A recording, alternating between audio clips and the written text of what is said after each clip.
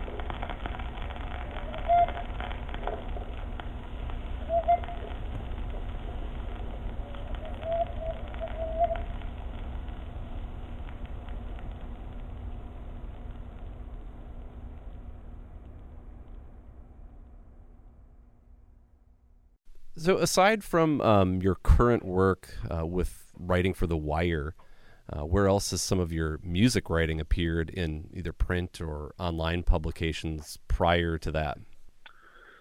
Prior to that, let's see. I mean, I have my own blog, which I've done on and off for a few years. I've written about music just sort of for pleasure. I did do a piece for there's a nonprofit poetry space around here called Flying Object in Hadley, Mass. I wrote a piece about Robert Fripp for their website. Mm-hmm.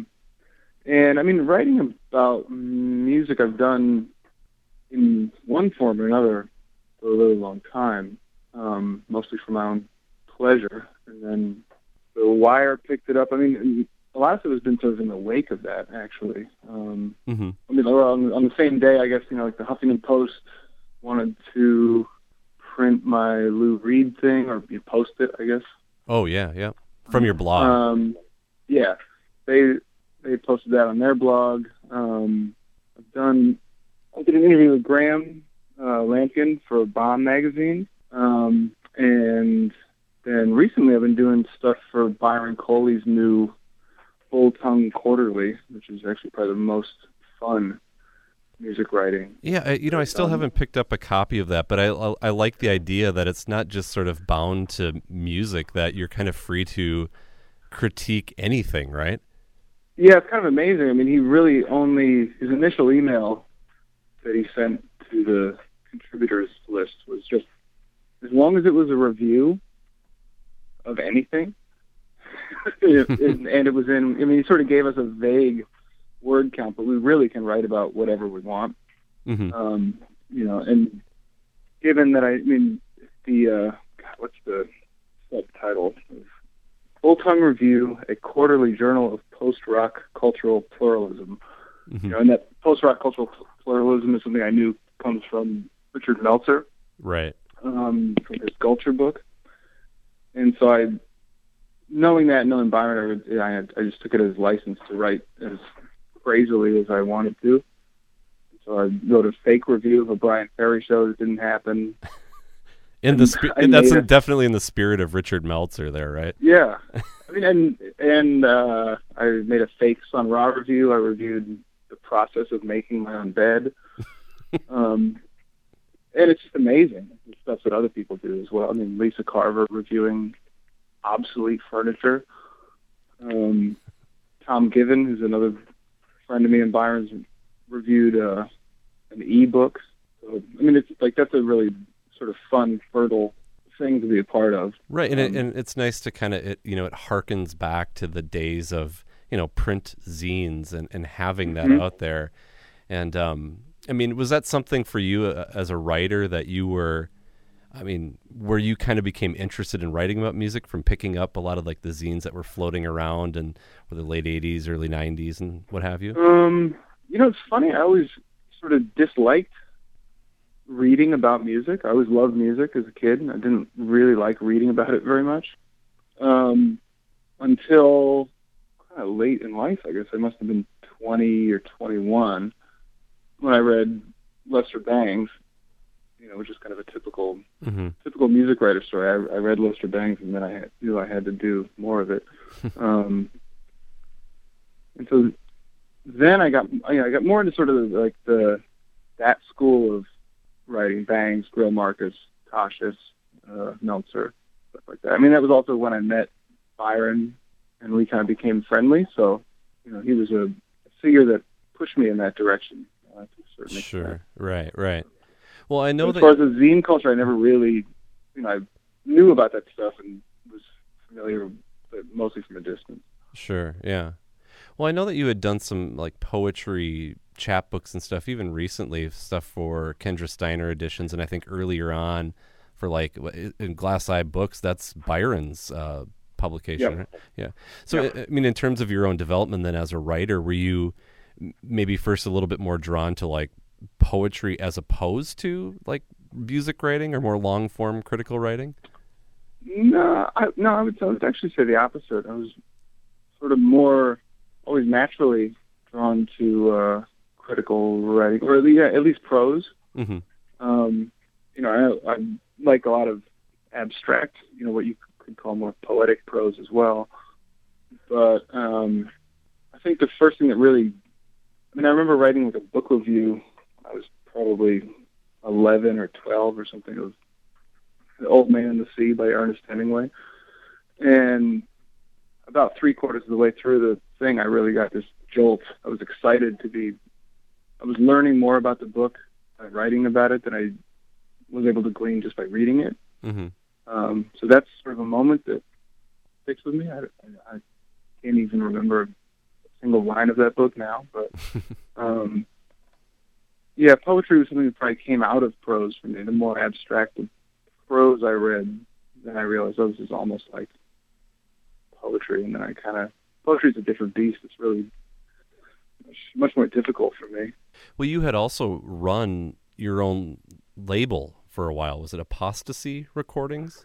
Yeah, Apostasy. And that's, I think that kind of, I don't know if it's officially put to rest or on hiatus, but is that something that you have ever considered like reactivating again? Apostasy, it's kind of funny because it was never my label, mm-hmm. per se. It was a Son of Earth related concern, so it was me and John Shaw and Aaron Rosenblum.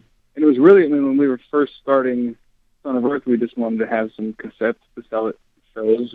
Actually, mostly gave them away. But we just wanted a label name to put on those things. And then over the years, we sort of grouped together and did more official type projects. I wouldn't say it's dormant, but like Son of Earth, it moves at its own snail's pace. It's always there if you need it. Is that exactly? Yeah. If you need an outlet to put out some of that stuff.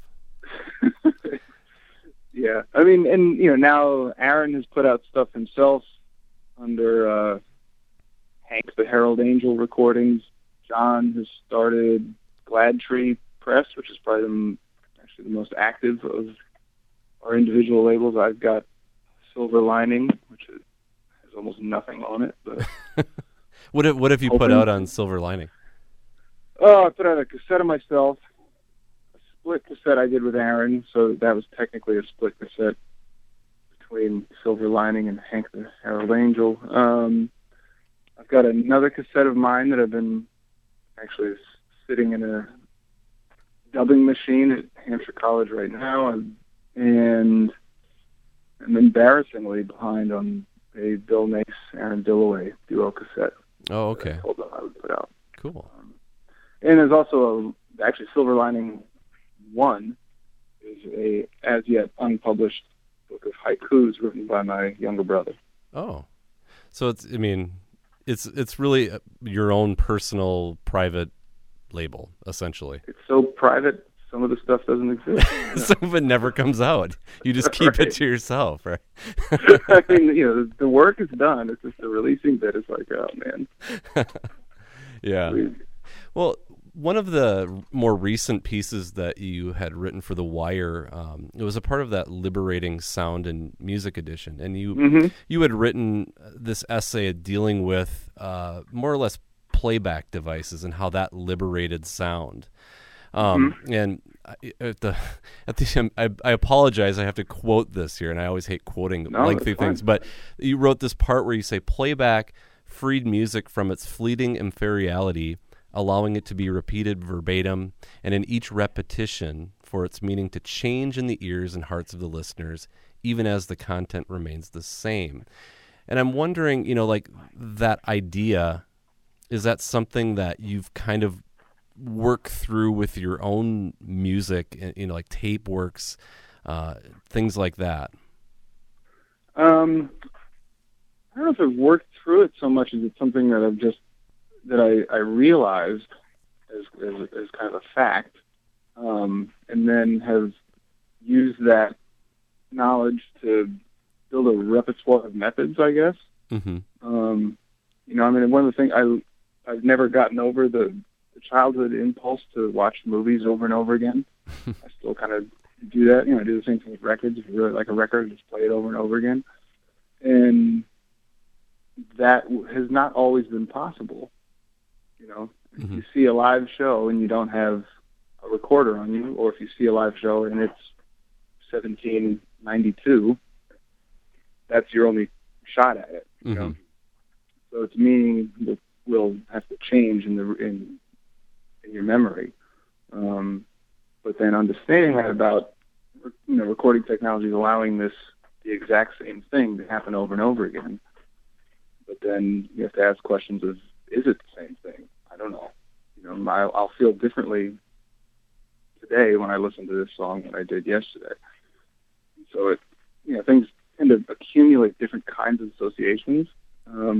That's probably in somewhere or another at the crux of a lot of what I like to do. Right, I'm thinking like with just your work with tapes, I mean, the materiality of it, the fact that there's that element of decomposition over time, right, where the sounds are sort of being washed away, and how that plays into the experience of listening, I guess. Yeah, I mean, that's sort of exactly what I'm going for is this. I love the moment when, you know, I mean, like if you recognize something, like on a, you know, if a car drives by with a song that you know playing, or if you walk by a store and they have the doors open and you hear a split second of something, and it takes like a second. There's a moment between when you realize I recognize this and then to be able to name it. And sometimes there's, you know, that you never get there. You know, a fragment of a guitar line will come into my head while I'm showering, getting ready for work or something, and then I'll spend the rest of the morning playing it in my head over and over and over again, trying to figure it out. And I like that process of trying to remember something is something that I think I'm pretty interested in dwelling in. I think in both writing and music. I think it's a really interesting conscious state 'cause it's nostalgic and frustrating in equal measure. And then the satisfaction of when you actually do recognize something. I mean, I love when I use a snippet of something in a live show or something, and somebody comes up to me right afterwards and knows what it was that I used. I think that's great. I'm not willfully obscuring things. Right. Well, I want to jump into here like the first set of music, and you've picked out a bunch of stuff to spread throughout the show. And this first set, I know we're starting with somebody who's at the top of the list for you. You're a fan of Bowie, no doubt about it, along with Lou Reed. I know that. Yeah. But you got here picked out. We've got Bowie, Gil, Jay Wolman, and then Whitehouse. How we get from Bowie to Whitehouse in one set, I'll never know, but we're going to pull it off here. Okay. So explain. These are some of these artists that, I mean, obviously have played a part in, you know, your musical development, your musical interests over the years. I mean, it's man, how you get from Bowie to Whitehouse in my house is not a very significant jump, right? But you know, the Bowie tracks. I mean, I could talk a lot about what I like about Bowie. I mean, yeah. Well, first of all, I was always attracted to his sexy voice when I was a kid, and he's been a really fun project to sort of research obsessively. There's a lot of different Bowies. There's a lot of different versions, different records. You know, so it's almost served as a training ground of sorts of how you go about familiarizing yourself with somebody's career. So he has that interest in me. I mean, but the grouping of these three things take a little bit of time to explain the Bowie track a little bit because it sets up the other two. It's called The Mirror, and I like it. It's a really sort of sweet, lilting demo from '67, so it's this lo-fi, hissy sort of thing. And by choosing that one, I was able to reference both the group Mirror, which Christoph Heeman and Andrew Chalk, which is one of the few groups by which I have every album, even all the CDRs and 7 inches and stuff. Right. And they're just one of my favorites. And also the film, The Mirror, the Tarkovsky thing, which was a sort of formative thing for me to see in figure out how overlapping, seemingly disparate scenarios could form a very moving whole without having to actually even know fully what's going on. But also, I mean, sonically, it leads into the other two, because Gilles Holman he's what Henri Chopin referred to as the poet of the breath. And I think there's a lot of breath to be heard in the lo-fi sound of a Bowie 67 demo recording. Mm-hmm. And the White House thing, Erector, same kind of thing. It's use of space, sort of compositional patience for a group that has a reputation as being extremely violent, harsh, sort of attack type group. I actually find Erector to be, or I mean, a lot of their stuff, really patient, mm-hmm. And using tension and space, which is another form of breath. Right, there's sort of just this, as a way to there's like create atmosphere. Sure, sorry to interrupt. I was going to say, they have that kind of just overwhelming wash of sound. Like, you can get kind of lost in what they do. Right. And that is actually the quality that I was drawn to in like John Coltrane's Live at the Village Vanguard Again album. Mm-hmm. To me, I could just hear, when I heard it when I was 15 or something when I first heard it, and I was amazed by the amount of space opened up by that music. It sounded like the instruments were far away from each other, even though I know they weren't in that club. And it just, you could hear the whole room in a way, and I just loved it. Mm-hmm. And it sort of abstracted my ability to organize sounds in my head as I heard them. So to me, that's the connection between these three tracks. Well, let's do it. We can hear this unfold then, starting with David Bowie and The Mirror. Wash your face before your faded makeup makes a mark. The mirror will watch over you. Fear will never contour back your face and chase the dark. The mirror's hung up on you. Don't be lost, your friends, and your reflections. It's auto-direction now. Poor Harlequin, you're quite an exception. Fade troubadour on the downer.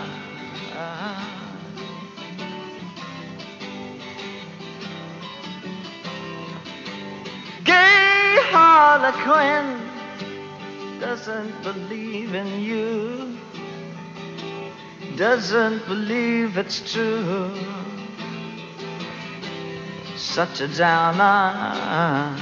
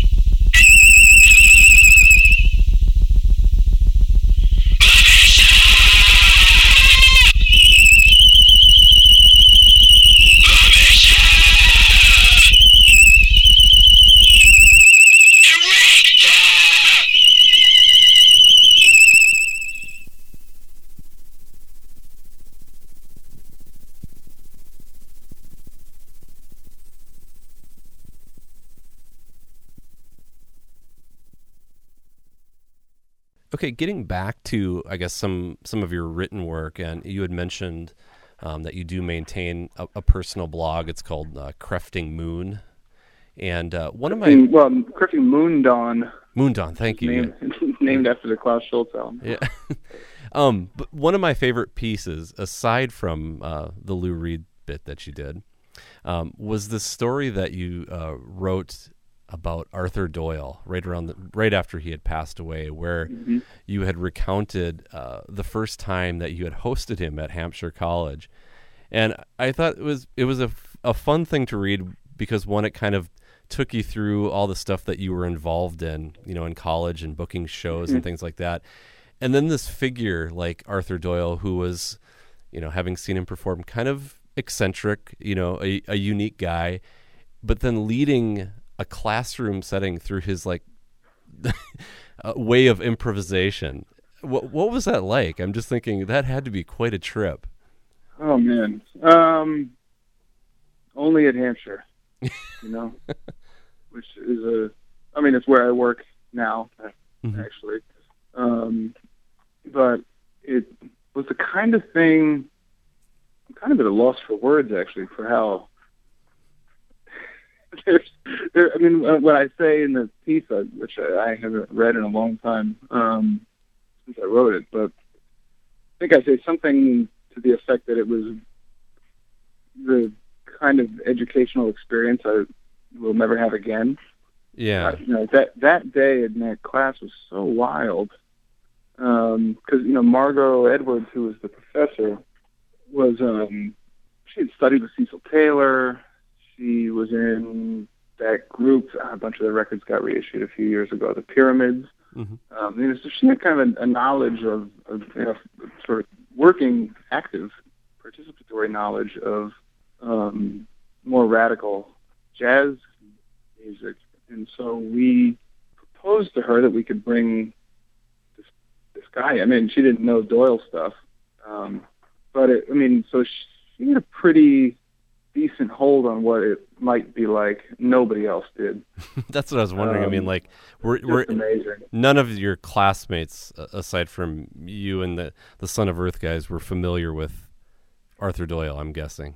No, well, that's not, Jeremy Starpoli, who at the time was called Floyd Starpoli. He, a trombone player from around here, he knew the Doyle stuff because he was into free music. But everybody else was much more on the kind of, they were the class was called The Nature and Practice of Improvisation. So you had people who were into fusion, into straight jazz, they were into the kind string band type music that you could jam on, that kind of stuff. Yeah. So when we bring Arthur Doyle in, he walks in like he's from another planet to them. And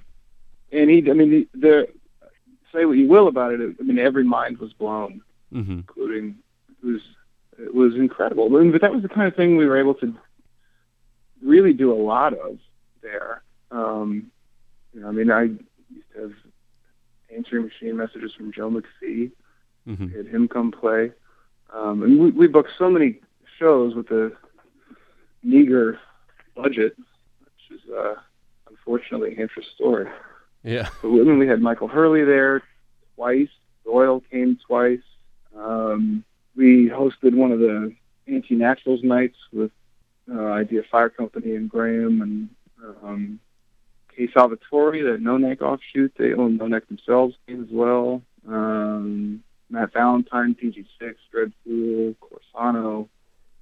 And this was all at the Flywheel, right? It was the Flywheel was our alternate space, yeah. Okay. That's sort of a local arts organization, and when we were doing a lot of booking at Hampshire, we also did a lot of booking there. So, okay. We were able to finagle things. We had Eugene Chadbourne at Hampshire one night and Flywheel the next. Okay. And that's pretty... kind of how we get to know Byron and Thurston and Ken and Jay Mascis and. Sure. That's a pretty heavy roster. Traveling through. The Northeast has always had a pretty active underground scene. I use that term very loosely. Yeah. But you were kind of there, and I guess maybe building off that, when you look back at those formative years of playing music and organizing shows and all of that kind of energy of that time. What keeps you interested and motivated in taking part in both, writing about music and creating music of your own right now? That's, Mark Masters asked a similar question in his, he has that blog called 200 Words. Yep. He writes 200 words, and then the artist writes 200 words. And his one about me opens up with something like, Matt Krefting has heard so much music, it's surprising he's able to make any of his own, which is not really true, if you know me. But because I feel like I still feel ignorant. I guess, and maybe that's it. Maybe that is my motivating factor, is that no matter how much I find out, there's always something else to find out about. Right.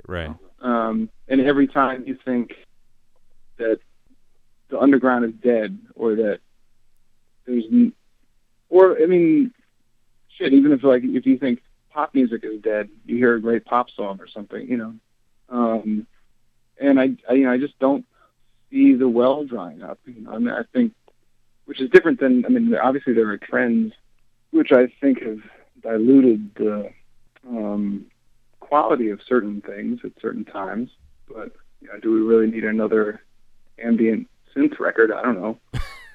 But that's the nature of cultural trends in general. I think there are innovations, no matter how slight. They catch on, they get propagated to a degree that they might then become irrelevant or formulaic, and then a new bunch of stuff has to come along. And it's, God, I could never hear any new music again and still spend the rest of my life finding stuff in the past that I don't know about. Right. And without it, life seems rather bland at times. Mm-hmm. Or at least, maybe not bland, maybe just too painful. Right. Exactly. Not as colorful, at least, right? This is my tonic. This is what keeps me sane at the end of the day. Yeah. Well, speaking of discovering artists from the past, someone that was fairly new to me, at least in the last year or so, I've heard about him, is Henry Bertoia. And you actually Bertoia. Harry, yes, I'm sorry, Harry Bertoia. Yeah. And one of the latest pieces that you wrote for The Wire was a feature on his work, and you had actually gone down to his the farm in Pennsylvania where he houses a lot of those amazing sculptures. And I was kind of wondering, hearing those in person versus what's captured on those recordings. What was that like, or what is that like? Oh boy. Well, those Bertoia records were ones I didn't really know the records that well when I got the assignment to do that. I had heard them.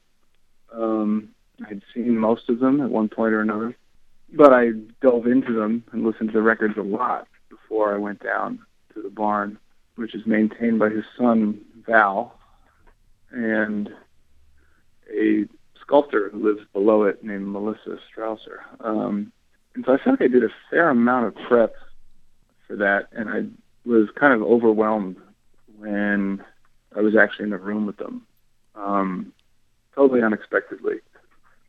Because there's something about watching them move while they make those sounds, and certainly watching many of them move together and in different patterns. Sort of the cumulative aspect of the experience. I didn't think it was as loud as it was going to be in my mind.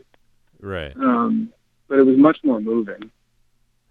So there's more of a visual component that obviously he was playing on too, like a dynamic and a spatial one. Yeah. I think there's something about being in the room with the sounds as they travel through that air and not the air that comes out of your stereo speakers. Mm-hmm. Well, yeah, and that stuff I think is going to be reissued soon. I think there was a slight delay, if I'm not mistaken, on the record. Well, it's going to be initially at least. There's 11 LPs, so it'll be an 11 CD box on Important Records, which I think will be out towards the end of the summer. You know, the initial idea was to have it come out in March to coincide with centennial of Bertoya's birth, but it seems like John from The Important just keeps getting access to more and more stuff, and so he's thinking, if you know, it's worth the delay to put cooler things in the box. Okay. I think that's a good thing. Yeah. And then I think, you know, on the heels of that, he'll be going back. I mean, Bertoya has, you know, there's 11 LPs that got edited down, but there are almost 400 reel-to-reel cassettes or reel-to-reel tape boxes that hardly anyone has ever heard. So John's going to digitize those, archive them, and then restart this on Ambient label. Okay.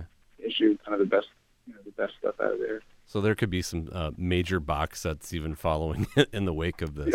Yeah, I would imagine. Well, let's continue on with some more music that you had picked out. In this set, I feel like you're taking me back to my youth a little bit here, starting with some Jerry Lee Lewis. And then we're going to kind of segue from that into Mandy Morton and Springens, and then some John Lee Hooker. So are these things for you also kind of something that, like, you grew up with this music to some extent? Certainly grew up with Jerry Lee Lewis. My dad was, I mean, that was one of the first music lessons, if you will, that I ever received, was my dad telling me that Elvis was a better performer, that Jerry Lee Lewis was a better musician. Yeah. Started making that distinction, which Right. at this stage in my life, I don't give a shit about. But the Jerry Lee Lewis thing I chose because of the book Hellfire by Nick Tosches, you know, to bring us back to music writing. I thought that when I read that, I always liked Jerry Lee Lewis growing up, but then when I read that book, you know, I had a few records too.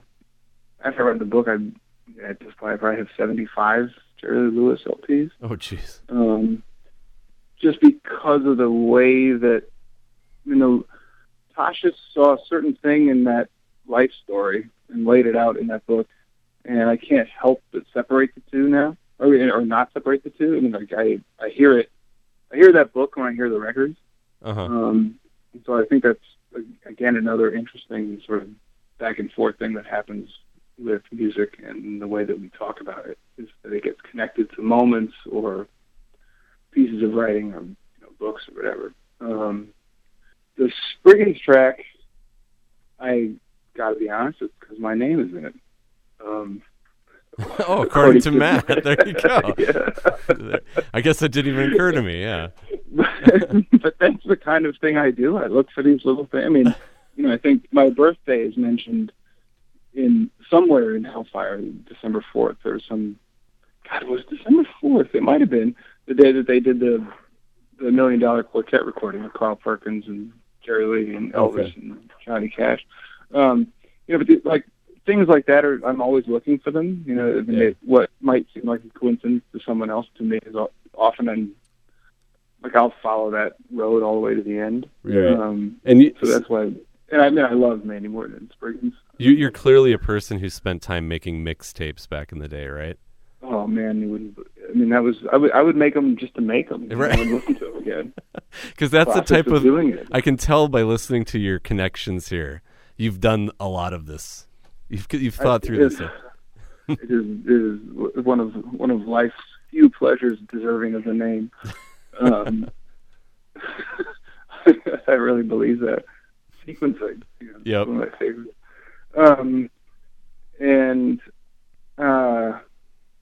The John Lee Hooker thing is interesting as well, because this is another one of those associative kind of instances for me where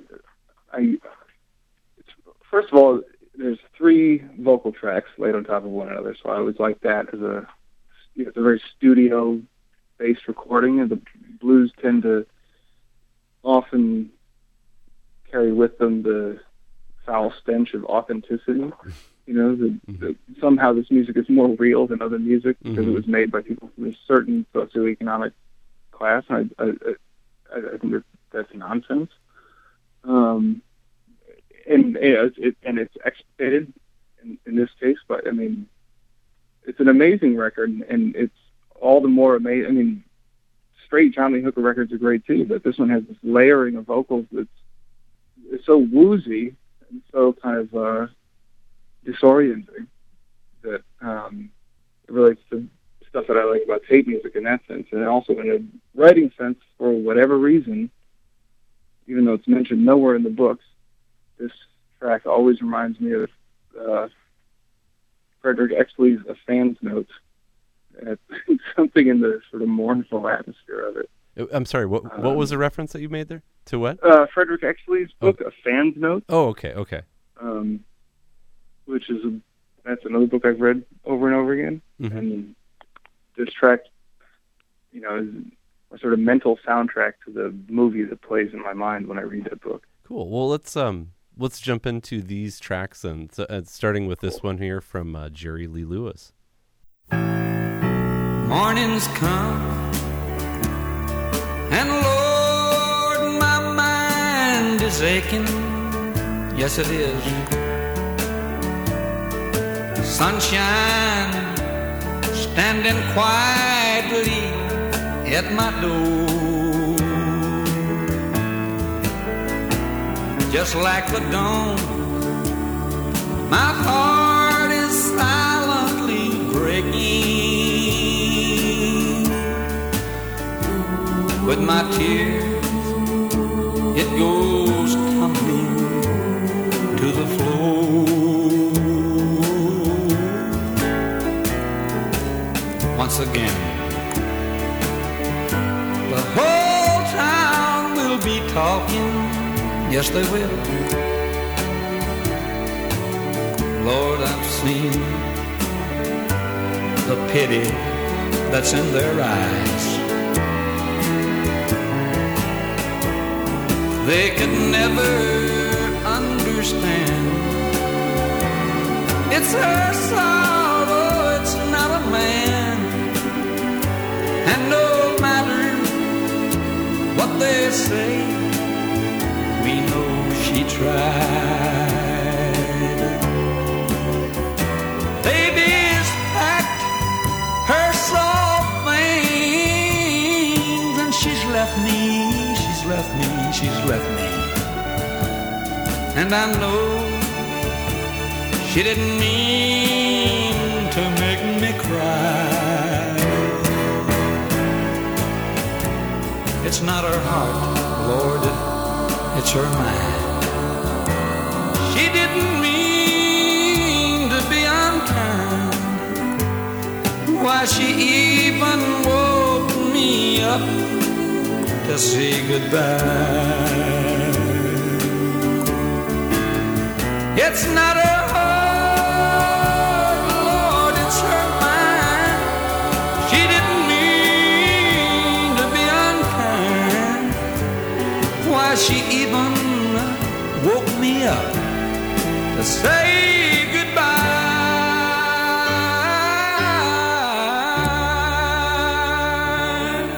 Goodbye, baby.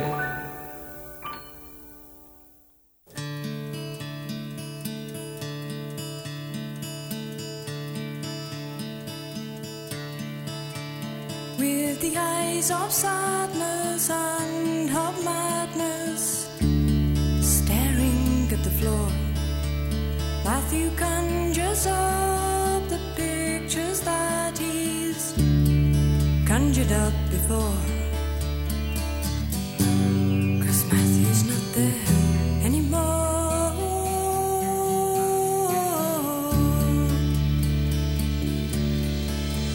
Dressed all in white, a shining knight from battle he returns, with a rose for the lady in his heart, a special prize she earns. According to Matthew,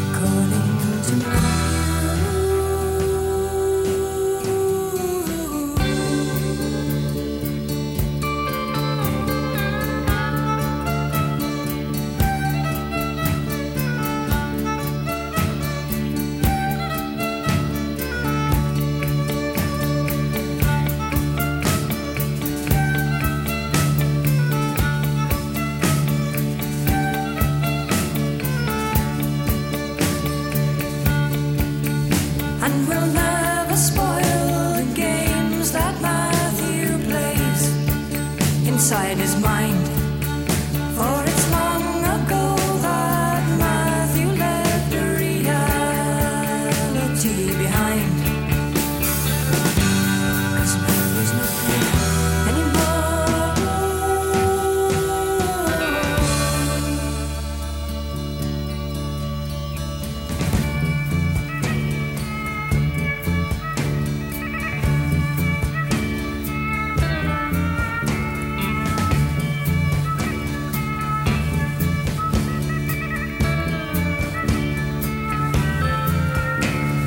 Here comes the candle to light you the candle. The battles are over, the enemy are dead.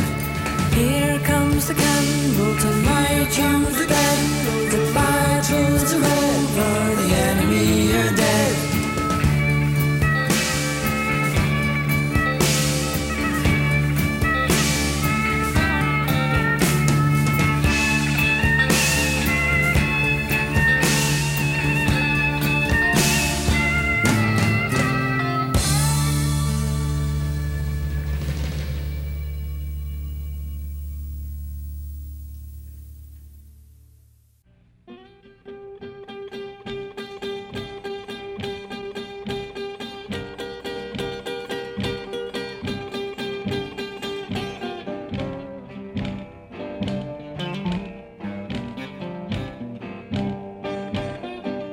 I'm in the mood.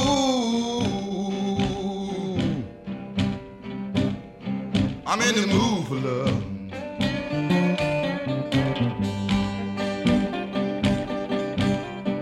Every time I see you, baby, walking down the street, you know I get a thrill now, baby, from my head down to my toes. I'm in the mood.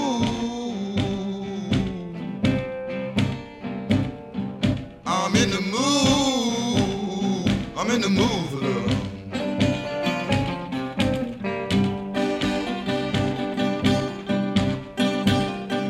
Nighttime is the right time. Be with the one you love. You know when night come, baby, God knows you're so far away. I'm in the mood. I'm in the mood. I'm in the mood for love.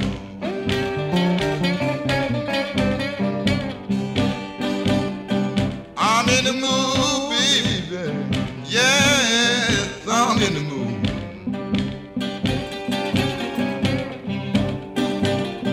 If I can't be with you, baby, I don't be with nobody else. I can't get my thrill now, baby, unless I be with you. I'm in the mood. I'm in the mood. I'm in the mood for love. I'm in the mood, baby. Yes, I'm in the mood.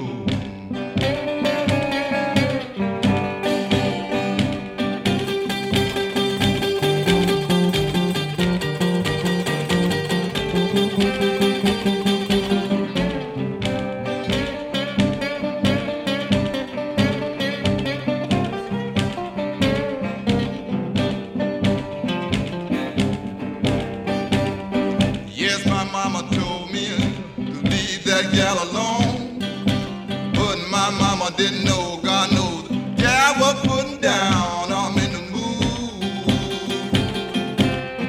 I'm in the mood. I'm in the mood for love. I'm in the mood. I'm in the mood. Babe, I'm in the mood.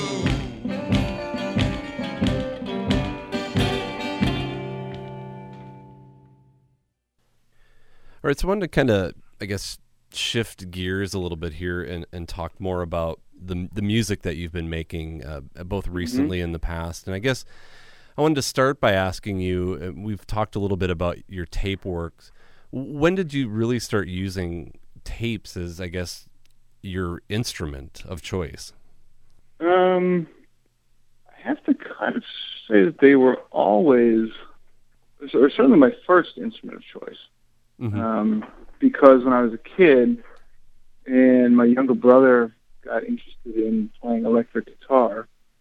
And at the time, we had, each had tape deck boom boxes in our bedrooms. And so when the family would leave the house, I would duck into his room and just make sounds on his guitar, feed him back, and just making strange sounds. And I would record them on one machine, and then I would play the tape back and record a new layer on the other one.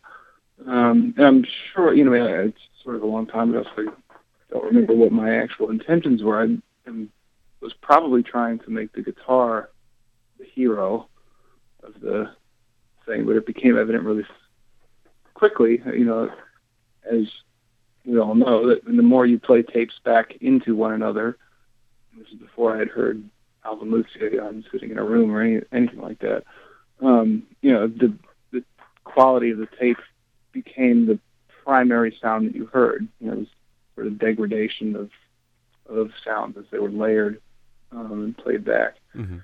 And so it sort of always stuck around like that. Something I always used as I moved forward. I always played tapes to Son of Earth.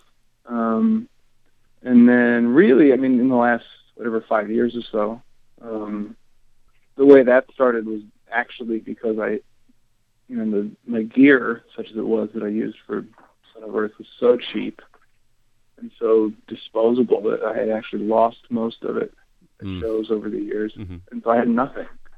And so I just started making tapes of myself talking, tapes of me making eggs, tapes of, watching television.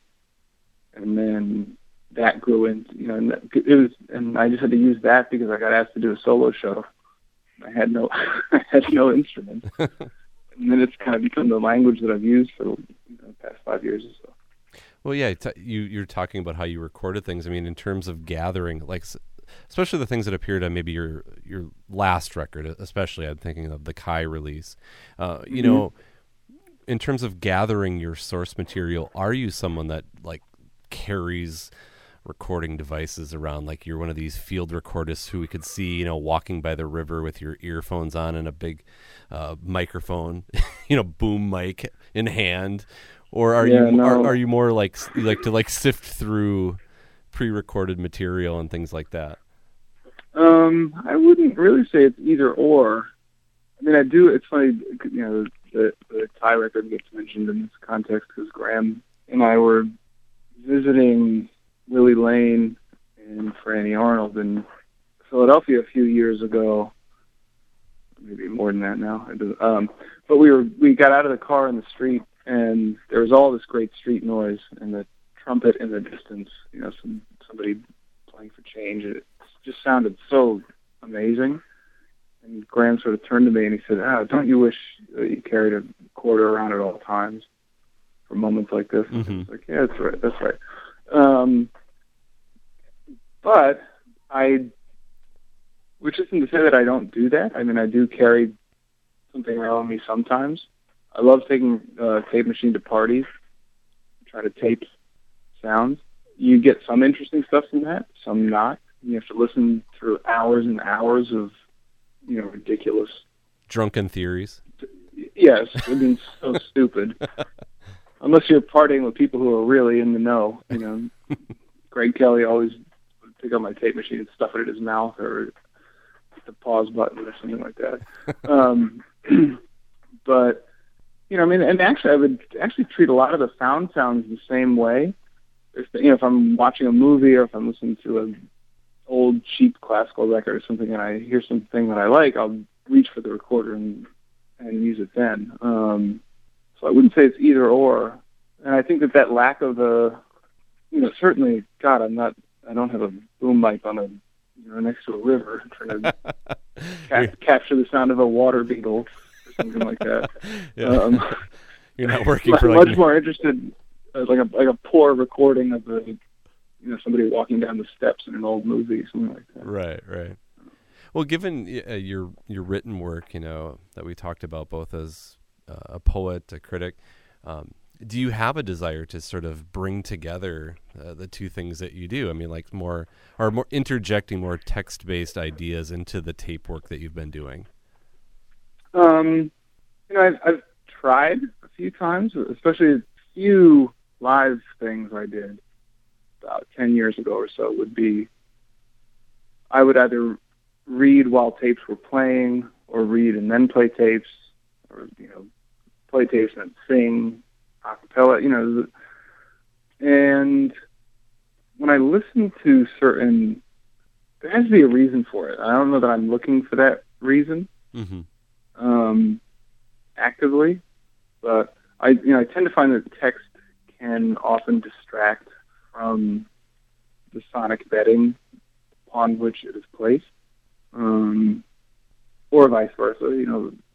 So I don't think it's out of the question that I would not do that. I mean, I've experimented with it a lot, right? Recording my own voice, but that stuff is sort of more just for me. Like when it was William Burroughs' 100th birthday. I know he likes Denton Welch. I like Denton Welch. That's where I got the Limfest title from. Mm-hmm. So I went in my bedroom and recorded me reading Denton Welch and then did a cut up of it, using Burroughs methods. But that was just I wouldn't put that up on SoundCloud or on a record or anything like that. You can just say that's a release on your in-house imprint that you were mentioning earlier. It's number 8, but it'll never be released. Silver Lining number 8. It doesn't even have a label on it. Like that cassette is. It's probably somewhere around here. It says a little red sticker on it, and I know that's the Ben Welch one. It's an edition of 1. Right. That's it. There's many of those in my life. Well, how about, I mentioned, like doing text-based work. You had released a record several years back now on a Static Piece, which was songs where you were fronting a band, an honest-to-goodness rock band, and cover songs. Is there a desire to return to doing something like that, working in a more group-oriented setting at all? Perhaps. It's funny because that thing happened the way everything else happens. It was a series of circumstances that led to a different circumstance wherein that was produced. That was more that Thurston and Andrew Kesson, who were, the sort of, at the time, the two driving forces behind Ecstatic Peace. They had seen me play in The Believers a bunch of times, and I think that Thurston wanted me to do a record of electronics and singing, and it sort of morphed into this thing where I ended up in a proper studio, or in this my friend John Townsend's attic studio, recording just covers. In a way, that's covers as ready-made is something that I'm interested in. That was a connection that Brian Ferry drew, cover songs to Duchamp. Mm-hmm.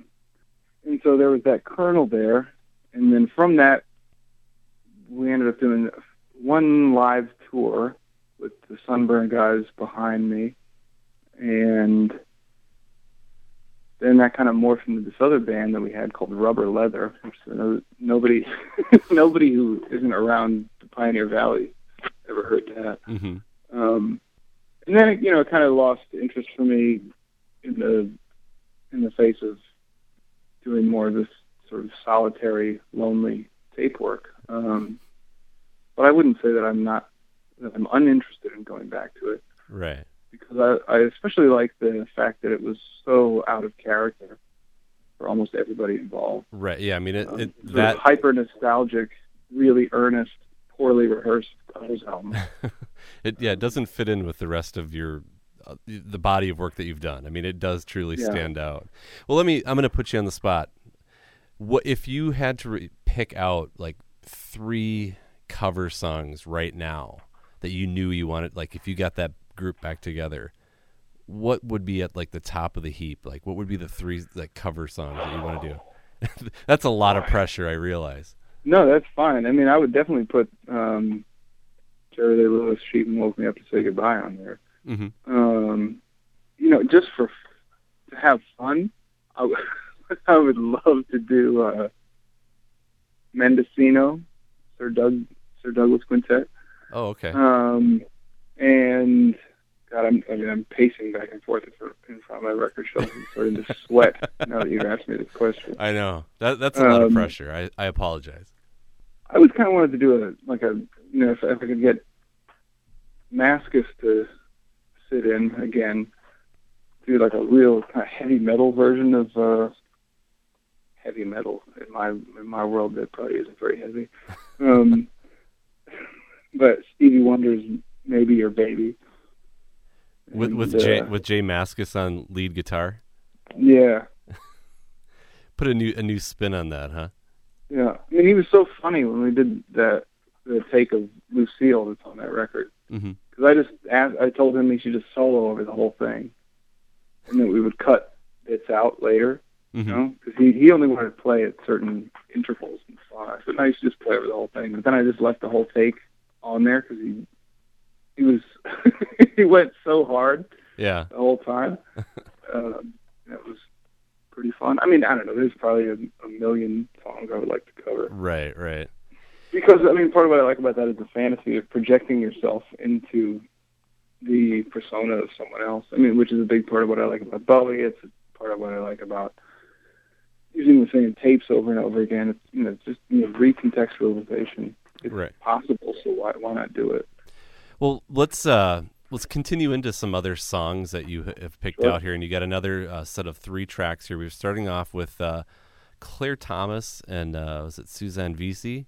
Then you do have a William S. Burroughs track picked out here, and then G. Park, who you had recently played with in your area. Yeah. The G. Park show was great. It was kind of funny. I mean, given my level of coincidence, I had been looking at a 7 CDR box set in an edition of 77, all the early G. Park cassettes collected, and I've been looking for it for some time. And just found a copy of it, showed up, and then 2 days later I got an email from Susanna from non-event asking me to play a show with G. Park. So strange. So that seemed like the stars were aligned for that one. So how could I subsequently leave a G. Park track off of this mix? But I mean, G. Park I really like because you can almost never remember what it sounds like. No matter how many times I play these records, they're always surprising. They seem to really fleeting quality, heavily atmospheric. I like that. Burroughs thing, I mean, I've sort of been over a little bit about my Burroughs obsession. I mean, I can't imagine what my life would be like had I not read Naked Lunch at 14 and The Job at 15. Oh, you were ready for that at 14, huh? I couldn't. I mean, it changed the process of reading for me forever. Yeah, I don't know if I could have handled that at 14. I would have been freaked out, I think. And I mean, and again, that was Burroughs is what I spent my entire final year at Hampshire writing about. Oh, okay, yeah. And name me another place that will let you do that. It was amazing. And then what's before that? Oh, Claire Thomas, which is really actually Philip Sanderson from the Stormbugs. Mm-hmm.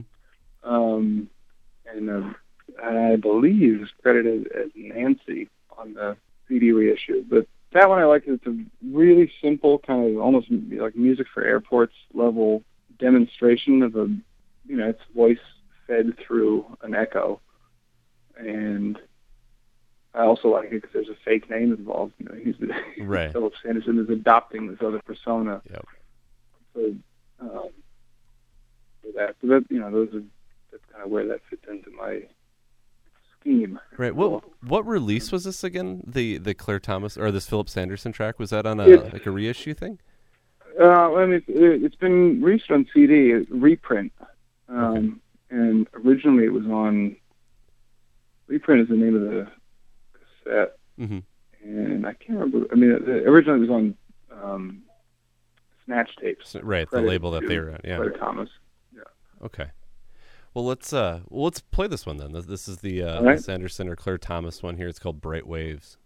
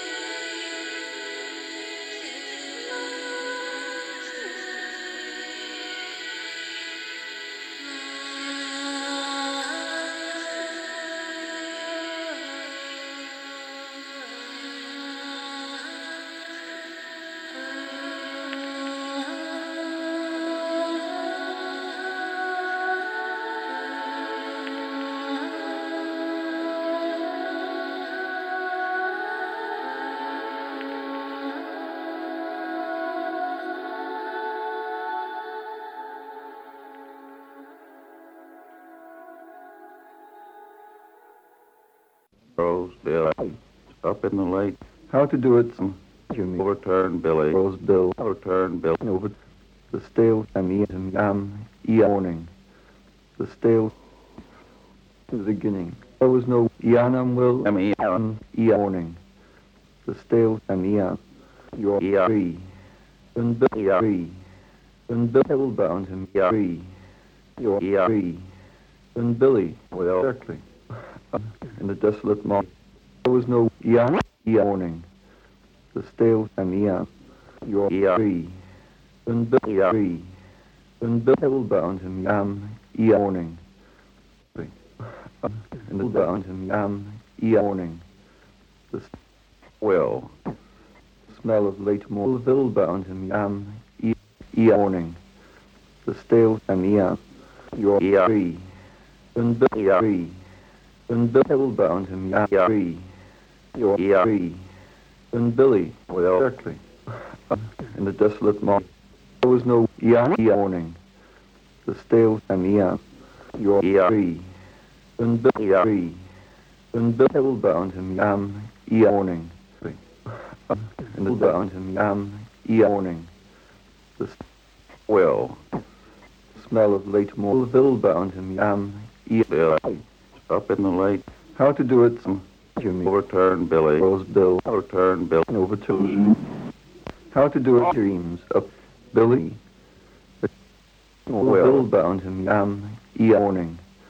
The stale the dreams of Billy.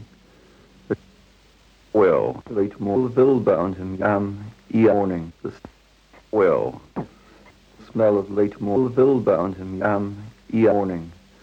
The smell of late more. Bill bound him warning.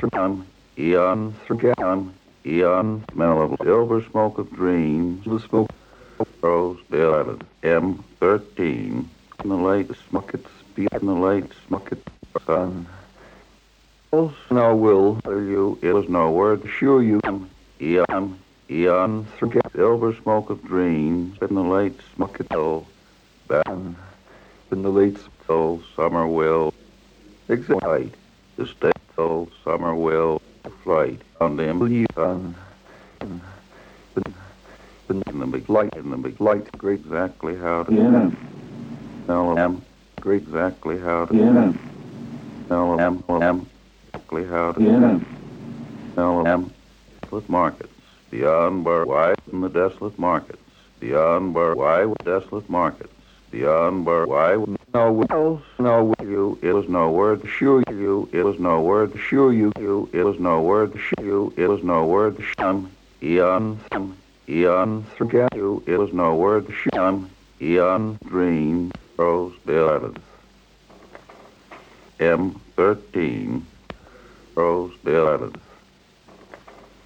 M13, up in the late smuckets, beyond the bar, late smuckets, beyond soul, summer will, LM, exactly how to, LM, exactly how to, LM, exactly how to, LM, exactly how to, LM, the great exactly how, beyond bar wide desolate markets, beyond bar wide desolate markets, beyond bar wide in the desolate markets, beyond bar wide in the markets, beyond bar wide in the desolate markets. Those, 8 more, and over to will you, it was no word, Eon, M13, Rose Bill Islands.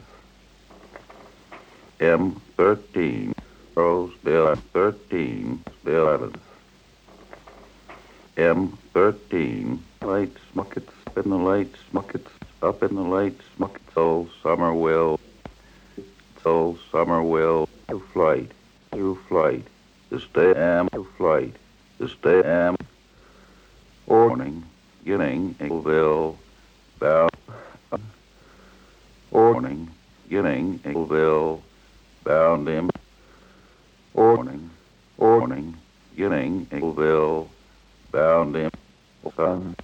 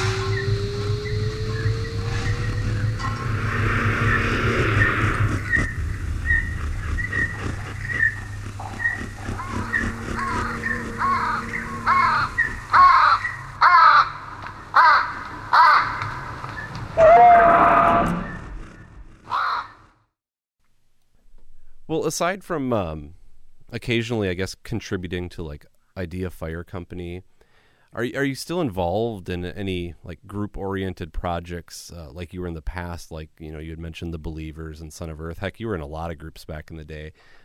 Is that anything that you're still doing? Well, I mean, Son of Earth is always happening. It's a matter of the three of us getting in the same room and waving sheets of paper around or eating tortilla chips. You know, it's an instant event. Yep. So anytime anytime you guys are together, that essentially is a Son of Earth like rehearsal or performance. Oh yeah, for sure at this point. And if we have a show, we have to actually talk about it, which is weird. Yeah. But at this point, I mean, some of the shows actually have involved laying tortilla chips on a floor and eating them, or filling bowls full of water and drinking them, spitting them back into the bowls and drinking them again. You know, it's been very strange at this point. Are you guys still playing, like, in the area where you're at? Well, I mean, John moved to Vermont last summer, and Aaron is living once again in Kentucky. So at this point, it's more of an email chain with ideas that never cease. But I mean, that suits us too. I mean, we're so slow, mm-hmm. and you know the ideas at this point are so personal and so related to things that we deal with primarily as being friends with one another. Yeah. And this is not in, the type... in a sense, I still feel like it's like my solo stuff is just a side project from Son of Earth. Okay. And this is like Son of Earth could never be like a recording project where you're sharing tracks through through email and recording that way. You guys are like a live, you know, in the moment type group. Is that? Yeah, both. Okay. You know, I mean, I think it works best. Another Son of Earth record will not happen without the three of us being in the same room for a concentrated period of time. Okay. It doesn't mean it won't involve mail art records, but there's something with the tension and the dynamic. I mean, as well, this leads into the rest of what I answer this question with, which is, you know, I have a few duos. I mean, I've done a duo with Dread Fool in a live context. I did a duo with Diagram A. I'm talking, you know, Jeff Hartford, who is Noise Nomads, and I are talking about a duo. Just this week, agreed to do a duo CD for Erstwhile with Gabby Lasansky. Good area. Yeah. Nice. And so, like, the idea of, you know, duos really interests me because it's two distinct personalities having to act in mm-hmm. concert with one another. And so, I mean, you mentioned the Believers. That was two couples. You know, John and Anna are now married with children. That was my girlfriend at the time was Jessie Swenson. Mm-hmm. And that kind of put me in mind of something that Brian Chippendale said when I interviewed Lightning Bolt a couple months ago for The Wire, and I was talking to him about the potency of the duo as a format. And he sort of mentioned, well, people tend to couple up historically. Mm-hmm. And so where Son of Earth differs from that is that there's three of us. And so that leads to all kinds of petty infighting, very loving infighting. Right. But I think that's something that keeps that project alive, is that it has to be the three of us or it's nothing. But I do like that. I mean, I enjoy working with other people because it calls my own ideas into question, and I actively welcome that. Yeah, where you feel a little bit more challenged. As you're saying, the infighting is challenging one another creatively. Right. You know, I mean, if somebody has one idea about what the session should be, and then the other two start doing something goofy, and it ruins the seriousness of what the other one was thinking. So you have to reevaluate the entire dynamic, start over again, and you sort of work through these things, and then eventually arrive at a batch of material that you can cut away at. And I mean, that's, I think, what keeps that project so, at least intellectually fertile in my mind. Sure, yeah. Well, in terms of, I guess both your music and your writing, are there certain things that you're currently working on that will see the light of day here, I guess, in the coming months that you can mention? Well, actually, this is something I've got in the next issue of The Wire, I've written an essay about David Jackman. Okay, yeah. And actually, in that context, that sort of plays into another thing that I'm very influenced by, I guess, would be his use of the same tapes over and over again in different contexts, at different speeds, and across releases that are seemingly so disparate that you might not notice it. But I really like that about his work. It's sort of like a puzzle that you can have a hard time putting back together. Mm-hmm. Other writing stuff, I mean, I'm scratching my head as to what to do for the next Bolton. Yeah. I can't wait. When's the next? I mean, I know the last one just came out here in the last month or so you've got a little window here, huh? Yeah, well, the deadline is at the end of the month, so I got to figure that out. Yeah.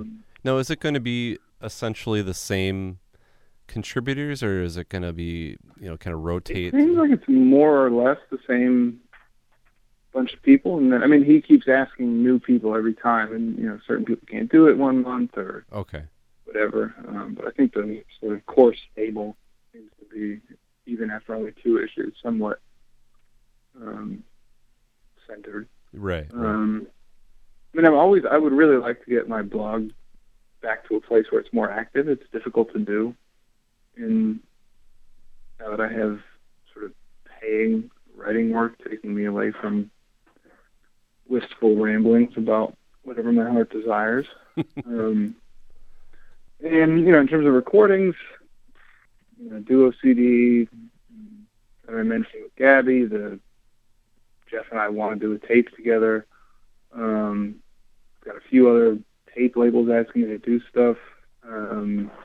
Maybe another Kai record.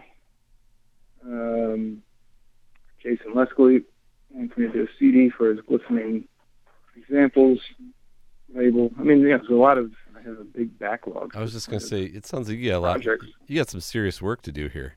Well, and I have a 9-to-5 job, which is... Right. We're going to have to cut this short. You got to get back to work here. Man, I'm taking tomorrow off. Well, we do have one more set of tracks picked out, and I think these 3 artists.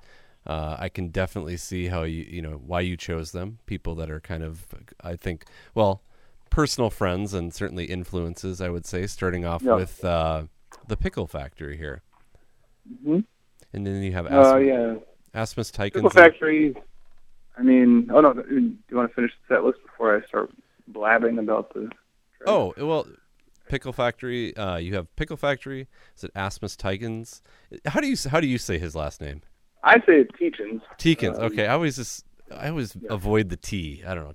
Anyway, and then Aaron Rosenblum, a close associate of yours. So yeah, go ahead. What do you want to share about these tracks that you picked out? The Pickle Factory I like because it's one of the easiest to listen to and most ignored Swill Radio records. And I obviously my relationship with Scott and Carla is a very intimate one. And I really like Oath, this particular track. I mean, this was used in Scott's film that I was in, Here's to Love. And it also features Mike Popovich, who is one of the cast of characters from Johnstown, Pennsylvania, where Scott and Carla are from. Mm-hmm. Who I think he's just an excellent bass player. He's a really good rhythmic and spatial sense. And I know on this one he was playing purposefully just behind the beat to add to the melancholy of the whole thing. Mm-hmm. And so I thought, what better track than Scott and Carl choose? And he had played with Scott in his first group, correct? Sure, yeah.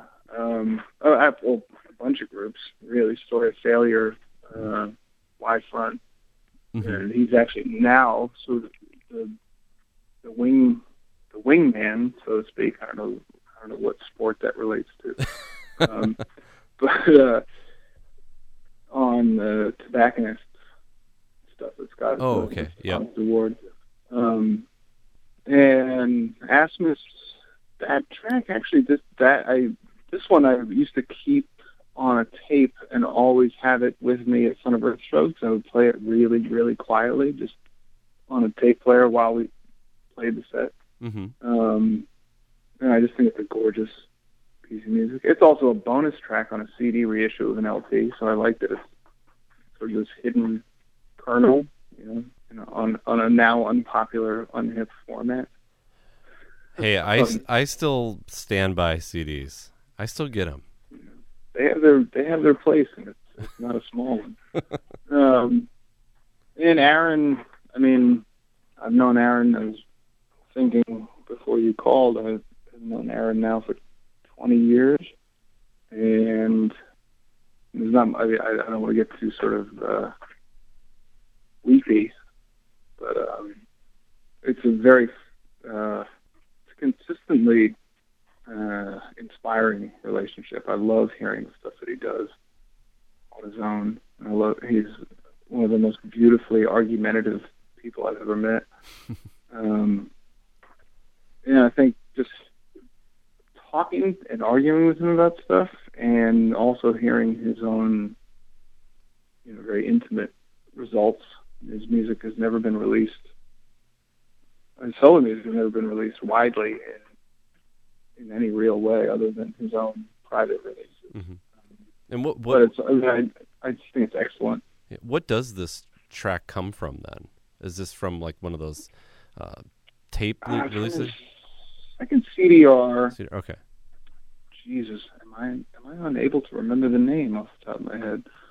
Among the Jackdaws. Okay. That's what it's.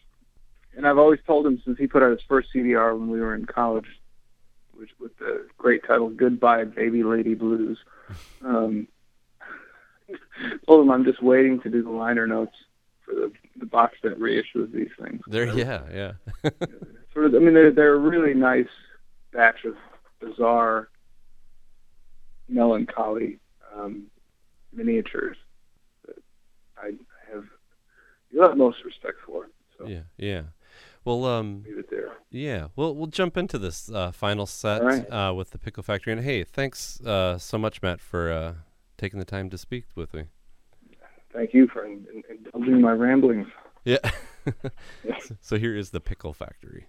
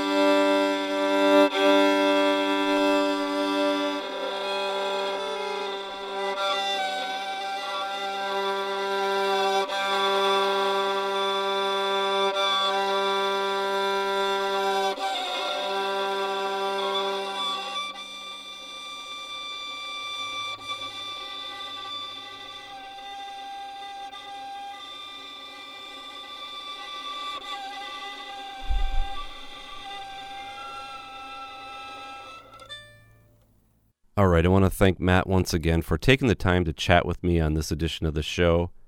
And before we end things here, I thought I'd play a few more tracks of his from some of his more recent albums. And I'm actually going to play something from that covers album that was mentioned during the course of our interview. The album was called I Couldn't Love You More. And I'm going to play his version of the great song from Bill Fay called I Hear You Calling from his Time of the Last Persecution album. I hear you calling from the riverbank.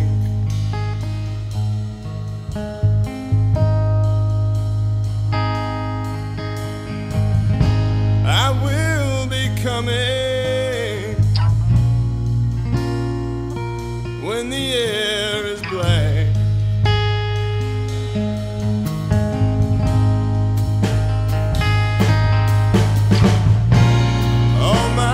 Time is lying on the factory floor.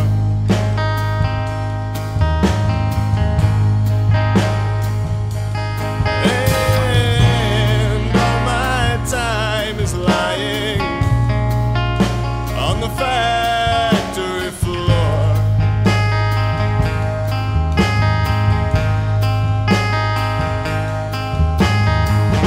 Some say Messiah coming, got to get it right.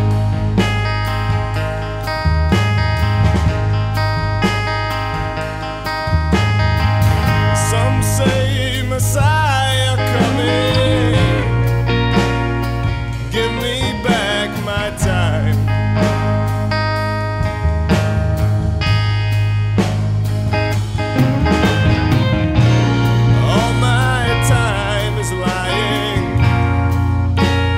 Factory